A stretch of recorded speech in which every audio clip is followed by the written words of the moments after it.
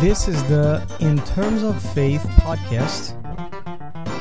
My name is Higo Rodrigues, and today we'll be discussing one Bible verse, another Bible verse that I think sometimes Christians, without knowing, take the text out of its context. As always, I would love to hear from you. You can reach me at my email intermsoffaith@outlook.com. That's intermsoffaith@outlook.com. And this is the third podcast on a series of what I call misused Bible verses. So today we'll look at Romans 8:28. But before we go into that, have you ever heard Christians say, God is good all the time, and all the time God is good? I've heard that several times in books, in movies. There's a recent Christian movie that this phrase is used by, I think it's an African pastor. But anyway, God is good all the time, and all the time God is good. Now, this phrase, that is true.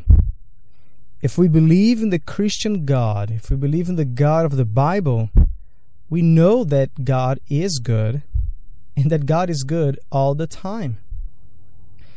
But as we go through life, do we experience the goodness of God all the time? So when we have problems, when we have disagreements, is that always easy for us to say? And more important, is it easy for us to accept that God is good all the time? Now, is that even a fair question to ask? Is God good all the time? Growing up in Brazil, most afternoons and Saturdays mornings, I watched, like every other kid, movies produced in the USA. Translations or adaptations of movies into Portuguese produced here in the USA. And most of those movies are like chick flicks or kids movies, which is okay. And one of the messages that many of these movies would suggest is the idea that everything is going to be fine. So have you ever heard that? Everything is going to be fine. Now, I was a questioning, inquisitive kid, and I thought about that phrase, everything is going to be fine. And to be honest, that didn't seem to be true in real life. Now, understand that phrase occurs or happens in a movie context, as a chick flick. But as with many things kids watch, and I would say adults as well, these ideas, these phrases that appear in popular culture, in movies, in songs, they will find eventually themselves in our daily talk, in our conversations. So, not to my surprise, when we came to the United States, I found that phrase, everything's going to be fine, is actually used by many people. Everything is going to be fine. People actually use that phrase. Now, for me, the question, even as a kid, was, everything is going to be fine. Will it? Will everything really be fine at the end? Now, movies, of course, it will. But in real life, it doesn't seem it does, or doesn't seem it will. Disaster happens. People lose jobs, and after they lose a job, sometimes they don't find a better one later on. Our relatives, our friends, they pass away. Sometimes even after a long time of suffering. So again, will everything be fine? So maybe I'm missing a hidden message in this phrase, or the way people use it. But for me, knowing all the bad things that happen, sometimes with good people, it seems hard to accept that everything's going to be fine. Now, as a Christian, I know that everything's going to be fine. But what I think that my thinking is different from other people is that they believe that after a short period of suffering or trials, then everything's going to be fine. Now, these same people, if they are Christians, and sometimes even non-Christians, they will even bring up a favorite Bible verse, a so-called Bible promise, found in Romans 8:28, which is our verse for this podcast. And Romans 8:28 says, all things works together for good. At least that's how people mention this, paraphrase this verse. All things works together for good. In other words, something better is coming. That's how these people use it. Something better is coming. Something better is on the way to pay off the waiting, or to warrant the pain and suffering they have been enduring. Now, does this verse mean, like some Christians claim, that whatever happens in life, everything is going to be fine? I don't think so, just like in the movie. And hopefully I'll show you why I think this way, why I think it's a false conclusion, a misinterpretation of what Paul was actually saying. There's even, I think, a danger in using Romans 8:28 as a promise from God. Eric Bargerhoff writes, quote, when the doctor calls and the cancer has returned, is it true that all things work together for good? When the police officers show up at your door on your son's prom night, is it true that all things work together for good?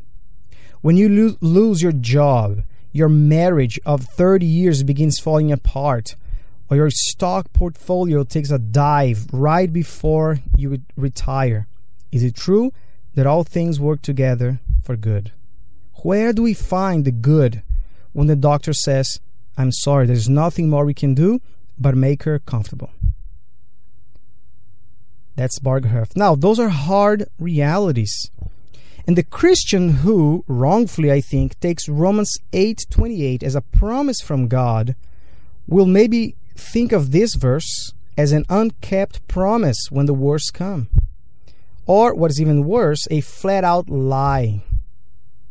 Or the Christian may even think that he or she is in sin, so that's why God's promise does not apply to them.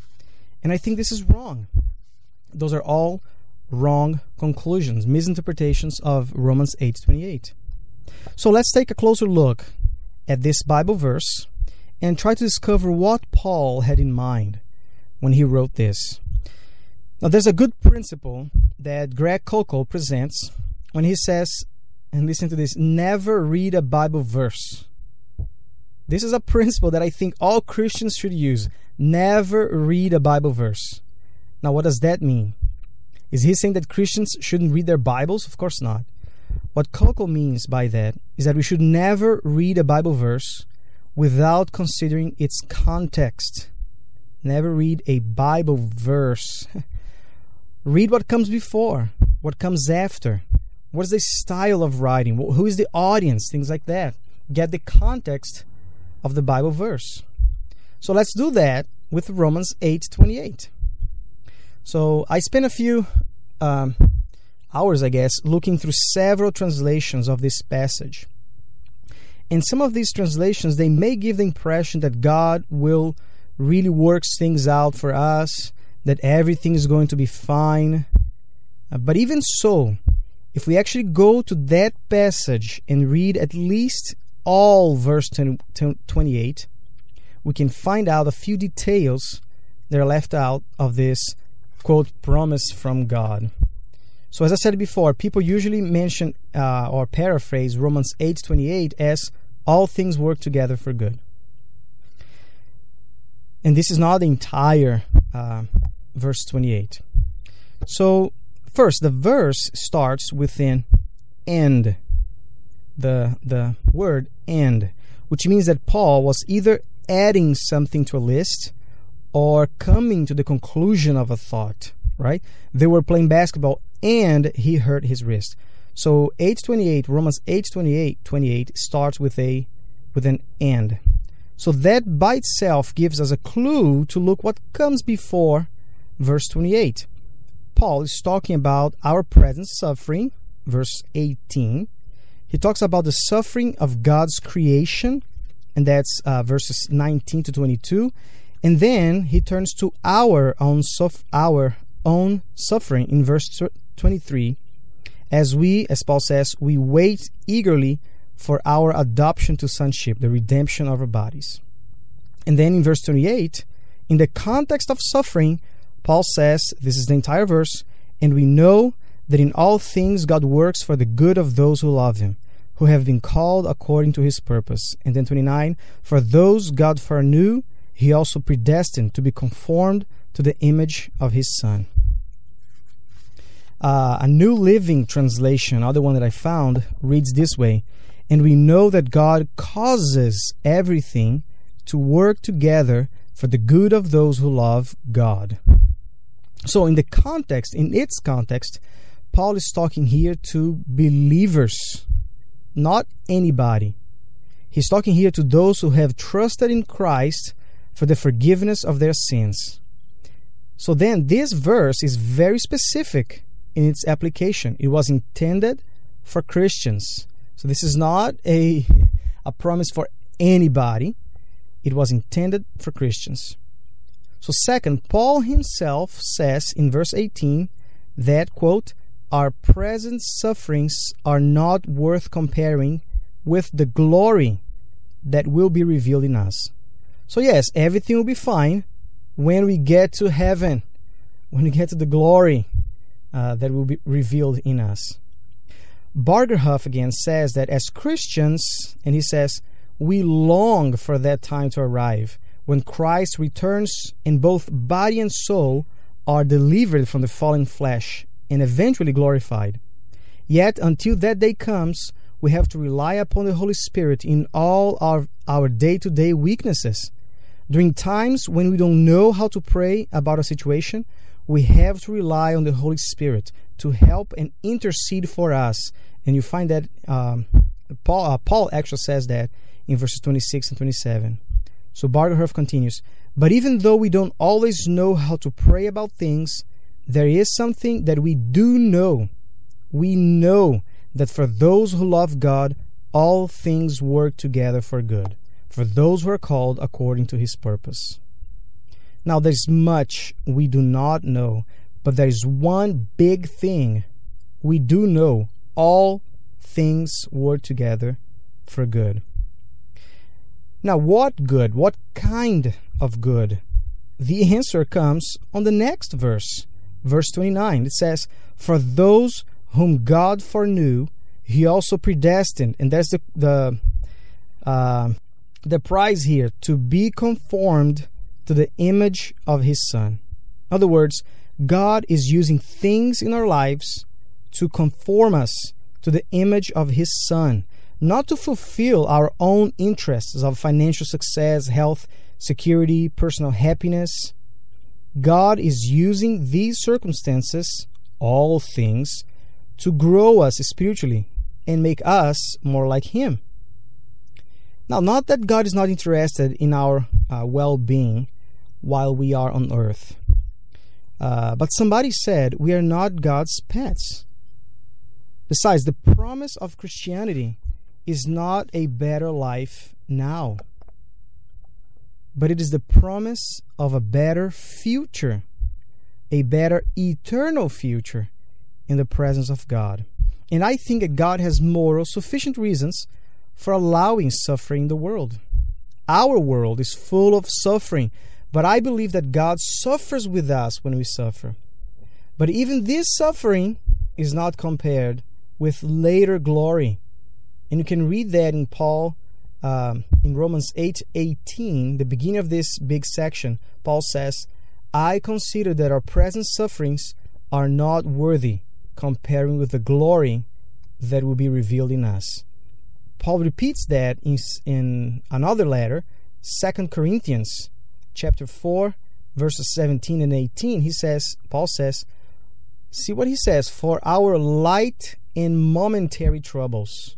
This is Paul saying he has been in prison, he has been beaten, he has run away from difficult situations, but he says our light and momentary troubles are achieving for us an eternal glory that far outweighs them all.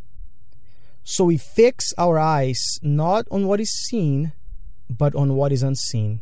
For what is seen is temporary, but what is unseen is eternal.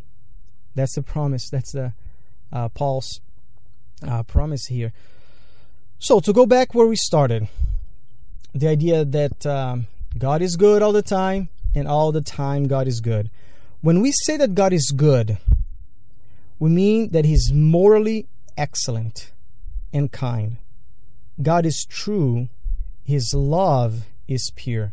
That's what we mean when we say God is good. His nature is good. The very definition of God is good. We find that in 1 John.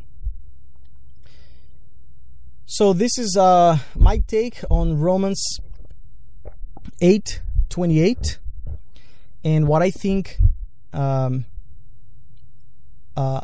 a wrong interpretation of that verse, taking that verse out of its context and using that as a promise from God that, like in movies, everything is going to be fine. As a Christian, as I said before, I know everything is going to be fine, but not necessarily in this life. For sure, in the next life. So let us grow in maturity in our Christian faith, in the image of Christ, as Romans 8:28 and 29 says. And let us apply Kuckel's saying, never read a Bible verse. Again, always go to the Bible to check what people are saying, and not take whatever people say on face value, or whatever we read on Facebook. Go to the Bible and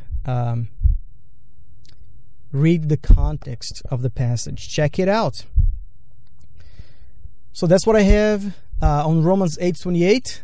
Thank you for listening to this, and as always, I'm looking forward for comments, suggestions, additions, questions. I will gladly look things up, and so these podcasts are short.